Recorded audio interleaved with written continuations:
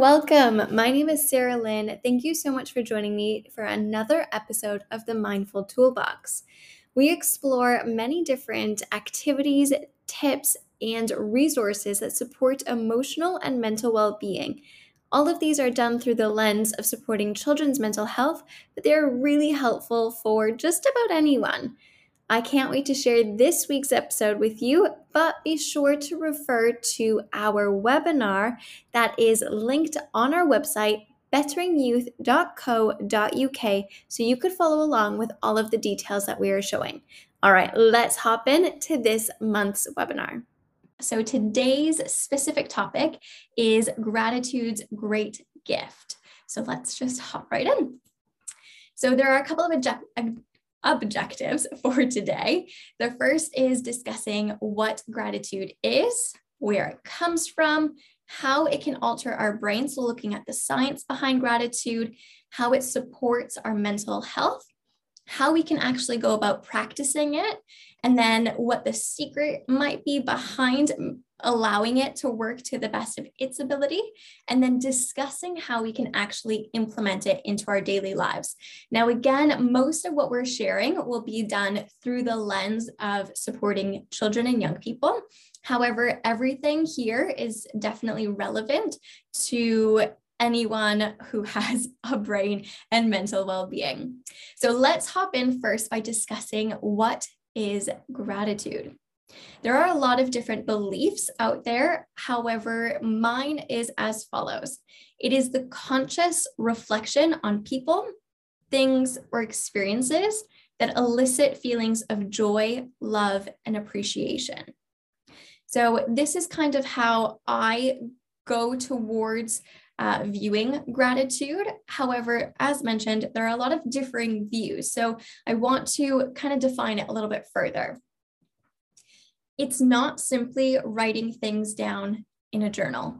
I feel like whenever we talk about gratitude, or if we're searching, whether on social media or in a search engine, ways to practice gratitude, one of the very first things that pops up is write down things in a journal. And I want to kind of unpick this a little bit, because that is actually a really powerful practice, but it's not simply writing things down, because what tends to happen is that we sit with our gratitude book, you've seen them all before, a 5-minute gratitude journal, and it just tells you every single day, write down 3 to 5 things. So every single day, I'm just going to be knocking those off my list. But if I'm not being reflective about the process, then I'm not actually gaining the benefit of the practice. The second thing that I want to kind of unpick is that it's just pretending that you're grateful for the hardships. There's a lot of misconception that gratitude means that you just need to feel happy and, well, grateful for every single part of your life. And while in theory, that does make sense, and it does allow us to be practicing gratitude, it doesn't mean that we're just going to fake it and pretend. We really have to be reflective through the process so we can actually identify authentically the parts of the hardship that we're grateful for. Now, what you might have caught then is that the big word that I want to emphasize when talking about gratitude is reflection. We need to actively be reflecting on the positive things that have come up throughout the day. We then need to be reliving the strong positive emotions. The reason why they tell us to write it down is because they actually want us to relive the experience. Doing so, like recalling it in vivid detail, it makes that memory stickier in our brain, which means that when we're aging, those memories, they'll be easier pulled up. It's also important to share our joy with others. Part of the big strands of gratitude that is often overlooked is the fact that it's not just about yourself. It's about how others have impacted your life through the ripple effect, through paying it forward, through connecting with you, and therefore providing you with the ability or the opportunity to have joy. The last one is also mindfully observing your day for more grateful things. Now, because gratitude is a practice, the more that we reflectively go through that process, the more our brain will become primed to see the glass half full, right? We'll be able to see things in a more positive way. So now that we know what gratitude is, let's take a look at the definition by someone who is creating the Gratitude Project. So Dr. Robert Emmons, he also specifies that processing a life experience through a grateful lens does not mean denying negativity. Instead, it means realizing the power you have to transform an obstacle into an opportunity. I really think that's powerful because we have this sense that someone with positive mental headspace or good mental well-being is always happy or always on their A game. And that's not the case. It's not even realistic. And despite what social media is trying to highlight, that highlight reel, we need to remember that individuals who have strong mental well-being are those who are able to reflect upon their life experience, acknowledge the feelings that they are having, even the negative ones, but then actively be able to see that there's another way of observing things. We can never control anything except our own experience and how we perceive things. So where does gratitude come from? Now, gratitude actually has a really long history, and some of it is really well documented and others is implied. But there's a belief that it's actually an evolutionary trait of becoming a virtue within the human race. And it stems from other mammals actually displaying reciprocity. Oh, I was practicing this word earlier. Reciprocity relationships, which means that they actually are able to kind of keep track of other individuals who have done something nice for them. So they almost feel not necessarily indebted, but motivated to reciprocate. And so because we've seen this in other species, there's a belief system that it actually allows us to thrive as a species and as individuals. Another belief is that it comes from different philosophers. One of them in particular, Cicero, he believes that it's not only the greatest, but also the mother of all remaining virtues. So from gratitude, they believe that all of the other virtues kind of stem from respect, loyalty, kindness, patience. They're all able to come because you practice this one virtue. Another way that we can kind of see gratitude, not foreshadowed, but hinted at throughout time is through religion. There's a lot of religions that practice prayer, and prayer is an opportunity for you to reflect on what you're grateful for.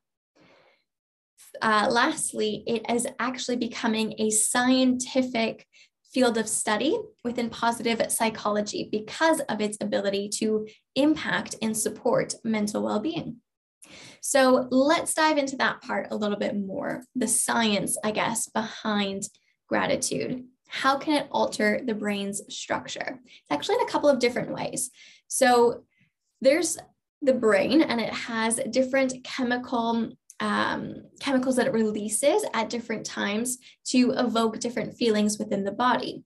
So when we practice gratitude, we're actually enabling our brain to release different positive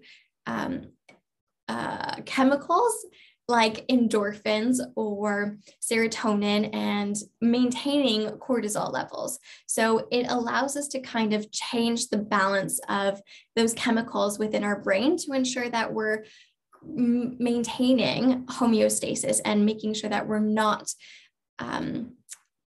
going forward in a panicked way where our amygdala, the part of the brain that does the fight, flight, freeze, is really reacting or responding. Another way is that it helps to create pathways in the hippocampus, so we have a stronger response later on. So the hippocampus, if you remember from some of our previous sessions, is the inner part of the palm where we have our memory saver as represented by the elephant. And that's the part of the brain that helps us to pull up memories so we could then make good decisions on whether we should fight, flight, or freeze. And so by allowing ourselves to practice more gratitude, we're creating stronger pathways within our memory saver, within the hippocampus, to look for these moments of gratitude more often. So instead of it becoming something that's just in our peripherals that we hardly ever notice, it's something that we're bringing to the forefront of our view, and we're starting to see them because it triggers a positive response within that prefrontal cortex, the part of the brain that makes good decisions or not so good decisions. The overall process is that it actually lowers stress and anxiety responses. So in previous videos, we talked about how to overcome overwhelm.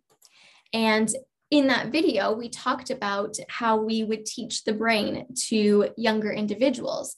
And again, this is the image that we used. So we have our palm up ahead, we hide the thumb underneath, and we talk about the prefrontal cortex, the PFC, being the wise eagle up at the top. They make all of the good decisions. Underneath it, if we open it, again, is our hippocampus, and that's where our memory-saving elephant is. And then the thumb is the amygdala, it's the guard dog. It's the one that's going to sound off the alarms or put us into a fight, flight, freeze reaction. Also can be considered as the anxiety reaction.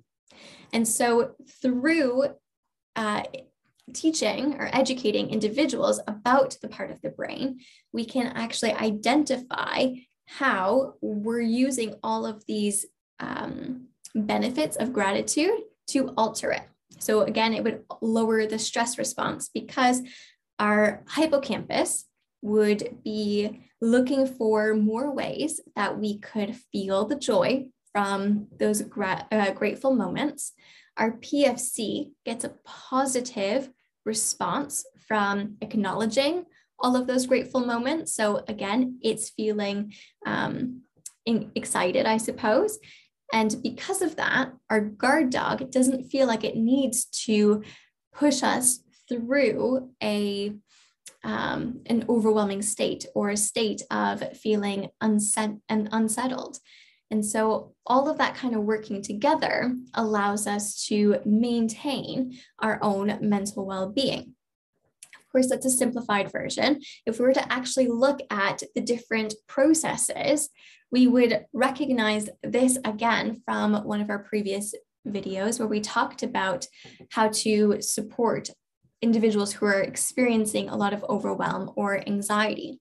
And we talked about how when the amygdala is triggered, right, your guard dog, the flight, fight, or freeze reaction, what it does is it turns off the PFC. So it turns off your ability to make decisions. And so this is often what happens, that when individuals are feeling really overwhelmed or they're going through severe anxiety, they feel like they have no memory, or they feel as though they're kind of going through that brain fog feeling. It's because your amygdala has created a reaction that's turned off your ability to make good decisions with the prefrontal cortex. So one of the ways that we can stop ourselves going all the way to the end with the heightened emotions is to introduce mindful breathing. So as soon as you start to realize that feeling of maybe a wave coming over you, or perhaps you can start feeling a little bit tense in your chest or queasy in your stomach, that would be a good indication that your amygdala is on alert, and to start introducing some mindful breaths. Mindful breaths can be as simple as doing a box breath, which is inhaling for a 4 count, holding for a 4 count, exhaling for a 4 count, holding out for a 4 count. So just through that process, you're then allowing your heart rate to slow, your alarm becomes less severe, and that PFC, your wise owl, is allowed to stay in control and make decisions. In that moment, we have a choice. We can either use that time to reflect upon what was going on, what triggered me, and can I make sure that I'm handling these triggers so they don't become overwhelming in the future. If you don't feel like you have that time, because it might be that you're really busy or you're at work or there's other things going on, we can actually pause and take a moment to practice gratitude. So it actually goes through, it kind of is the extension to last month's topic of discussing mental well-being and how to support individuals who feel anxious. That second step is practicing gratitude. Now, one of the reasons is because gratitude takes us from looking at the future, which is anxiety, or the past, which is depression, and brings us into the present moment. Now, there's a lot of different research, but one of my favorites was actually looking at 300 young adults at university level who were seeking support for anxiety and depression. So they split them up into 3 different cohorts. The first just received counseling. The second received counseling, and then they were encouraged to reflect upon traumatic experiences. So this would be typical to talk therapy, where you might go back into your past to try and fix your future. That was their process. The third cohort went through counseling as well, and then they also went through letter writing. So letter writing of grateful moments that you shared with someone else. And what they realized was that individuals who just had counseling had the middle kind of outcome. Individuals who also reflected upon traumatic experiences, they had the least positive outcome. And those who were expressing gratitude had the most positive outcome. And then so they decided to dig a little deeper and decided if it was just letter writing that actually supported individuals' mental well-being. And they discovered that it was actually the comparison of the word choices, because in traumatic experiences, or even just prose, like a stream of conscious writing, individuals tend to focus on I, so first person, and there tends to be more negative words and feelings, stronger negative feelings. Where in contrast, when we write letters of gratitude, our writing is filled with we and you. So it shifts it from a first person to a third person. And the feelings that are presented within the letter of gratitude are a lot stronger and more positive.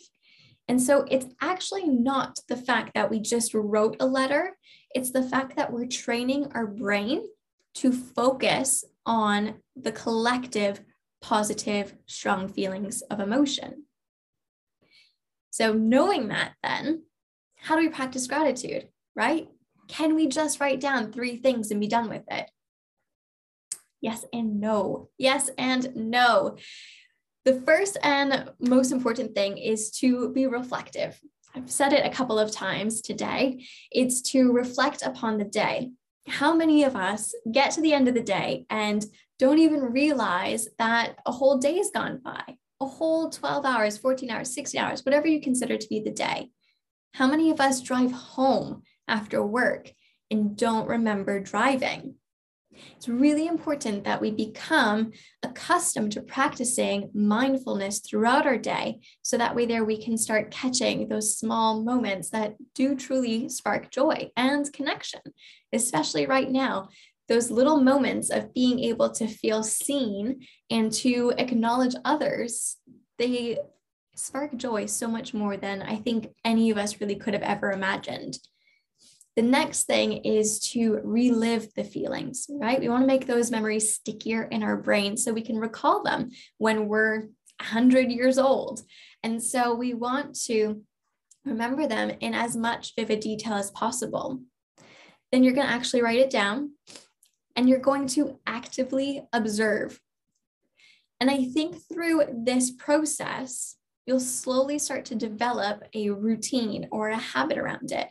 And the best part about gratitude and mindfulness and just well-being in general is that it's never just a tick list. It's never just, I've done it once, I've written my 3, I can close the book and be done with it.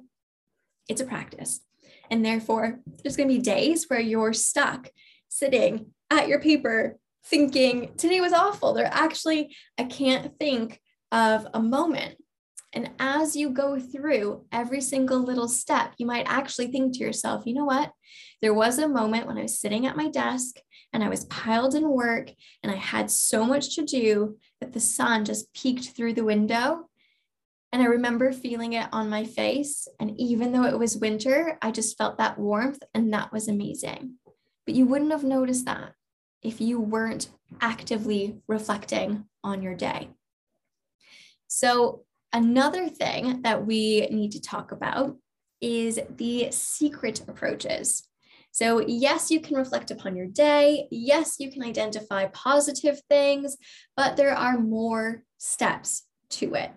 Steps that will allow us to bring it even deeper into our being. So it becomes an actual virtue, something that you do live by.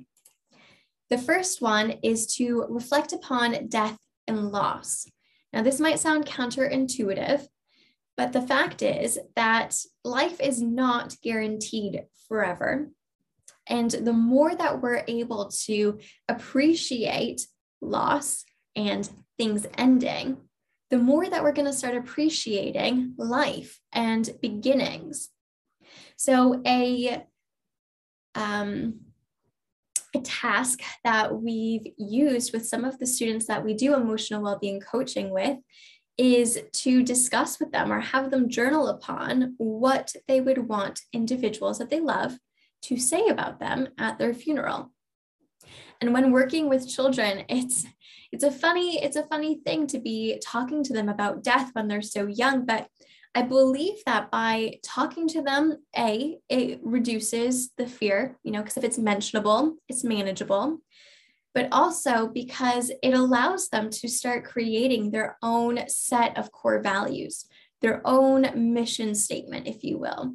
And it allows them to feel more confident in themselves because they're feeling more autonomous, more in control, and like they are in control of how people are going to remember them, because what individuals say about you is in correlation to how you present yourself and what you think of your own self. So by having individuals say nice things about you, we kind of need to work that process backwards. And so it encourages that gratitude towards opportunities that allow us to live into our virtues so other individuals can see it and then eventually remember us by those virtues. The next thing is to, most importantly, remember that you're not alone and you're not self-sufficient, right? We came into this world because of other people's actions. We came into this world and relied on others. At every stage of our lives, there is a sense of not being self-sufficient. And I know that's controversial to say because a lot of us believe that, or in our cultural society, there's a belief that we need to be self-sufficient and we need to be independent and we need to be able to stand alone. And while I agree and support confidence and self-sufficiency and being able to advocate for ourselves, I think it's even more important to appreciate the opportunities and impact that others have placed on ourselves and what we can then present to others. So seeing that there is a connection in between everyone and then acknowledging it. So one of the ways we can do so is writing a letter, is taking pen to paper and expressing to someone how we feel. And for those of you wondering, no, you do not have to send the letter in order to get the benefit of practicing gratitude. It's a choice. If it's something that you feel you're happy to share, I'm sure the recipient would be grateful for the opportunity. However, you do not need to do so in order to reap the benefits. So the other thing that we need to acknowledge is that there is a formula. It's not cut and dry on how to do it. I'm just have a formulaic mind and I like to know processes. So I've written out a formula for ways to express gratitude. And so we can do it by acknowledging the intention. So for instance, I'm grateful for you emptying the dishwasher when you see that I'm busy. It allows our gratitude to feel more authentic to the recipient. It allows our brain to connect someone doing the dishwasher to a feeling of joy and gratitude. So it's rewiring that brain. Whereas if you just said, I'm grateful, well, what are you grateful for? The next way that we can show gratitude is by acknowledging the cost. So I'm really grateful for you helping your sibling with homework, even though you were tired from doing your own. It's important for us to be able to accept that other people doing things that have a positive impact on ourselves tend to come at a cost. And without acknowledging it, we have the tendency of becoming dismissive or not necessarily appreciative of the individuals around us and the things that they're providing for us.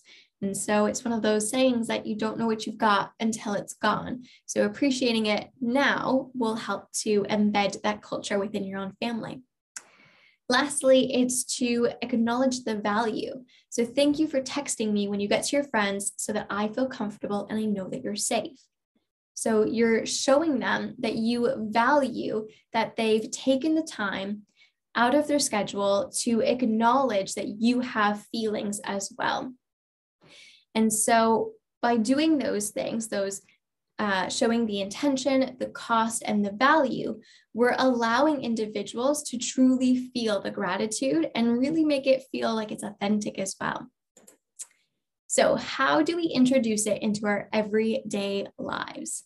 I'm sure you're thinking, well, I could just grab that journal and I can start writing down those 3 things every day. And you won't be wrong as long as you're being reflective like we discussed. However, there are some other ways that you can do it as well.